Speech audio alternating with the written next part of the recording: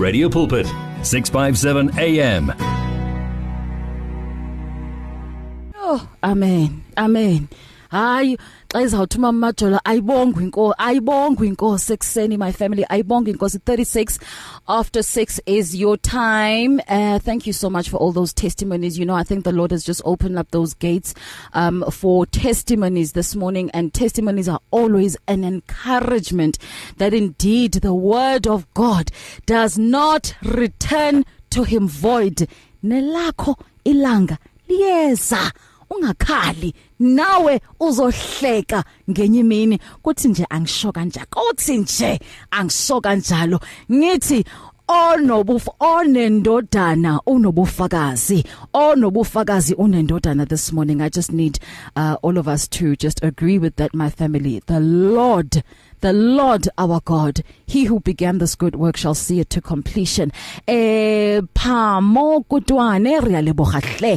you so much. And utike ananazima ngumama noma ngutata utike we pray for Professor Ndindili, and thank you so much for that wonderful pledge. 082-657-2729 is where you can pledge for the Visionathon this morning, my family.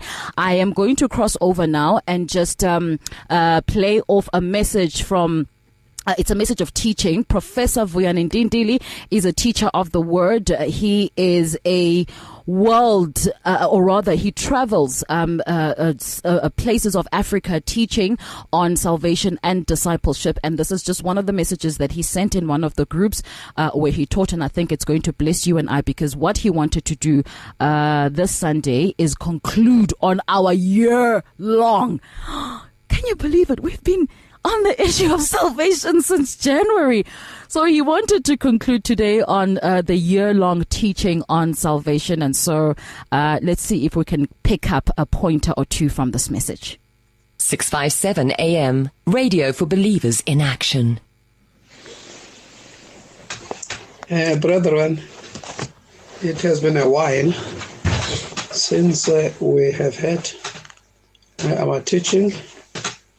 And I do appreciate your patience. We are dealing with the issue of salvation, and we explain that we need to be saved from sin, from sins that we commit, the acts of sins. Number two, we need to be saved from sin, the source of sins, that thing which causes us to sin, which is called the sinful nature or the fallen nature. Then number three, we said we need to be saved from the world system, the way of thinking which is aligned with the devil. We need to be saved from thinking like that. We need to think our thinking should be aligned with that of God. And now the last thing, this is the last thing now that we're talking about. We need to be saved from Satan himself. Let's pray first before I can explain this briefly. This is the last message on salvation, and then we'll go straight into discipleship now. And I'm trusting that as you are listening to it, if you are not saved, you will be saved. Because when we deal with discipleship and you are not saved, you will not really appreciate what is being said. You will not understand what is being said in discipleship. And Father, we want to give this lesson to your children. They have been very, very patient while we were pushing other things. They waited patiently, and I appreciate it. Now we will no longer be having these big gaps. We will meet every 2 weeks now. By your grace. We just pray that they will understand what we're talking about. Your Spirit will convict them, and your Spirit will convert them. We thank you, Father, and we bless you in the name of Christ. Let me explain to you that the source of sins is Satan. He's the one who introduced sinning into the world. He introduced it to Adam and Eve, and Adam and Eve fell into sin and his life was altered, and then he passed it on to us. So he's the one who is responsible for sins. If there was no devil, there would have been no sin on earth. We have to understand that. And the one who introduced also this warped nature, this distorted nature, this corrupted nature called the sinful nature is the devil also. He is the one who introduced corruption into our lives. Then we read a scripture in 1 John chapter 5, verse 18, that says that the whole world is under the control of Satan. And if you are observant, you will agree that the world is under the control of the devil, of Satan. What this means then is that if you are to be forgiven your sins, and if the sinful nature were to be evacuated from you, and if you were to receive Christ as your Lord and Savior, and you begin to think as Christ thinks, and you don't think as Satan thinks, Satan would be actually stranded. The three things that we talked about are shall I use the word friends or the word allies, co-conspirators. They are working with Satan. So sins come from Satan, the sinful nature comes from Satan, worldliness, thinking about things on earth from the point of view of Satan, come from Satan. So these things give Satan an advantage in you. Someone who has never received Christ finds it very difficult to resist the devil. And as someone who has given his or her life to Christ, there's an inner strength which comes from Christ that enables this person to resist the devil. What am I driving at? I'm driving at the point that when you are saved, when your sins are forgiven, when you've received Jesus Christ into your life as Lord and Savior, when you cultivate the mindset of Christ, the devil is already defeated, actually. The devil is already really severely defeated. Now, we're talking now then about being saved from Satan. I really want to be simple. I hope you will understand me. What does it mean to be saved from Satan? It means to be saved from being ruled by Satan. It means you are not a slave of Satan. You're not a slave to sin, which comes from Satan. What it means is that Satan can suggest that you do certain things, and you can resist Satan. Before you became a Christian, it was very difficult to resist Satan. If he suggests that you do something, it is as if Satan was irresistible. Because number one, we had a nature that agrees with Satan. A fallen nature. If Satan says sleep with someone with whom you're not married, then Satan will give you many reasons why you should. And he will tell you that otherwise this person will not marry you, and this person loves you. One day he or she will marry you. So he gives you many reasons why you should do so.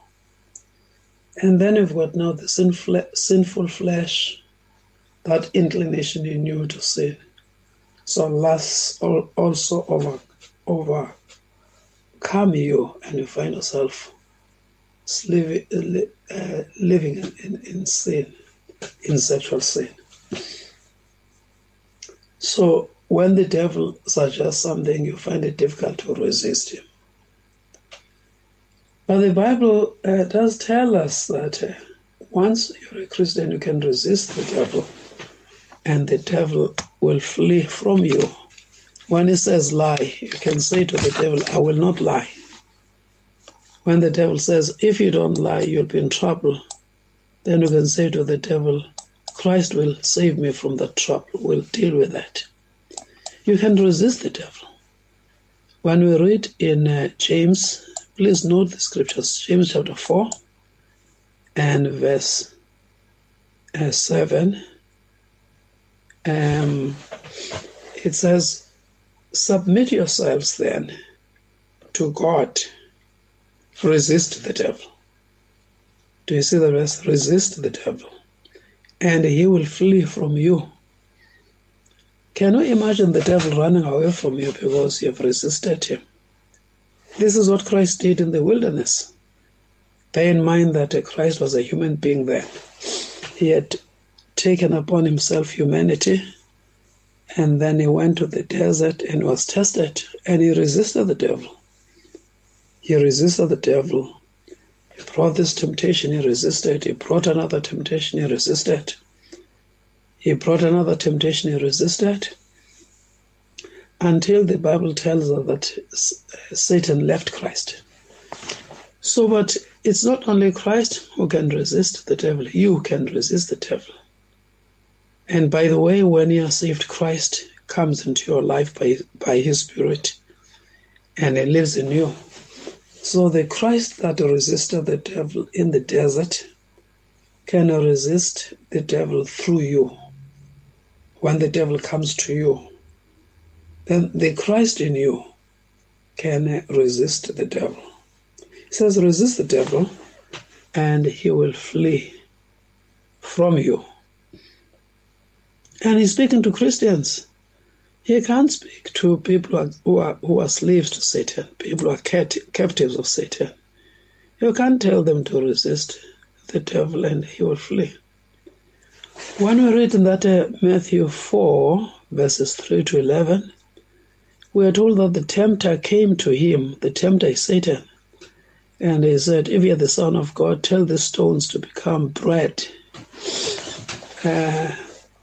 Then he answered, it is written, man does not live on bread alone, but on every word that comes from the mouth of God. Then the devil took him to a holy city and had him stand on the highest point of the temple. If you are the Son of God, he told him, throw yourself down, for it is written, he will command his angels concerning you, and they will lift you up in their hands, so that you will not strike your foot against the stone. And Jesus answered and said, it is written, do not put the Lord your God to the test. Don't tempt God. Again, then the devil took him to a very high mountain and showed him the kingdoms of the world and their splendor. And this is what I'll give you, he said, if you'll bow down and worship me. Jesus said to him, away from me, Satan, for it is written, worship the Lord your God and serve him only. Then the devil left him. The devil left him. He resisted the devil, and the devil left him. You get the same thing in Luke 4, verses 2 to 13. In Ephesians 4, verse 27 says, do not give the devil a foothold. That is Ephesians 4 and verse 27. Don't give him space. Don't agree with him. Don't converse with him. Don't allow him to reason with you. When he tells you to do something that is sinful, just tell him that you will not do it. Resist him. That's Ephesians 4, verse 27. Don't give him space. Don't give him room. Don't fraternize with him. You've got nothing to discuss with him. So there are several scriptures. 1 Peter chapter 5, verse 8 says, be self-controlled and alert. Your enemy, the devil, prowls around like a roaring lion, looking for someone to devour. Then verse 9 says, resist him. Stand firm in the faith, resist him. The point I'm saying then is that to be saved over Satan is to be saved from the enslaving influence of Satan. Enslaving influence of Satan. Satan has no authority over your life. Satan has nothing to claim in your life. You can resist him, and he will run away from you. But if you live in sin, which belongs to Satan, and you subscribe to his worldview, the way of seeing things, the way of doing things, you don't subscribe to Christ's point of view, Christ's way of thinking and doing things, then you're weakening that resistance. Satan will have authority over you. He will have legal rights over you. We see this in Zechariah. Let's go to Zechariah chapter 3. Zechariah chapter 3. And see what it says. Zechariah chapter 3. From verse 1 it says, "Then he showed me Joshua." Who is Joshua here? Is not the Joshua that we read about in the book of Joshua. This one is the high priest. And he was standing before the angel of the Lord, and Satan was also standing at his right side to accuse him. Now, you mustn't give Satan an opportunity to accuse you to God. That's why you must resist him when he causes you to do things that are not right. And if you have succumbed to things that are not right, then immediately ask for forgiveness. Ask God to forgive you, and he will forgive you. The Lord said to Satan, "The Lord rebuke you, Satan. The Lord who has chosen Jerusalem rebuke you. Is not this man a burning stick snatched from the fire?" So God now comes in to protect the priest, and he rebukes Satan. Now Joshua was dressed in filthy clothes, and he stood before the angel. The angel said to those who were standing before him, "Take off his filthy clothes." That's the secret of overcoming the devil. You must not have anything that he can claim in your life. So if you have sinned, ask God to cleanse you, confess your sins, and stay away from sins. So he was told, "Take off his filthy clothes." Then he said to Joshua, "See, I have taken away your sin. I have taken away your sin. And I will put rich garments on you." And then I said, "Put a clean turban on his head." Turban is the long things that bishops wear. If you have seen bishops of the Anglican Church, when he wears all his robes, he's going to be officiating. There's a head that is pointed, head that's tall, pointing upward. That's a turban. So put a clean turban.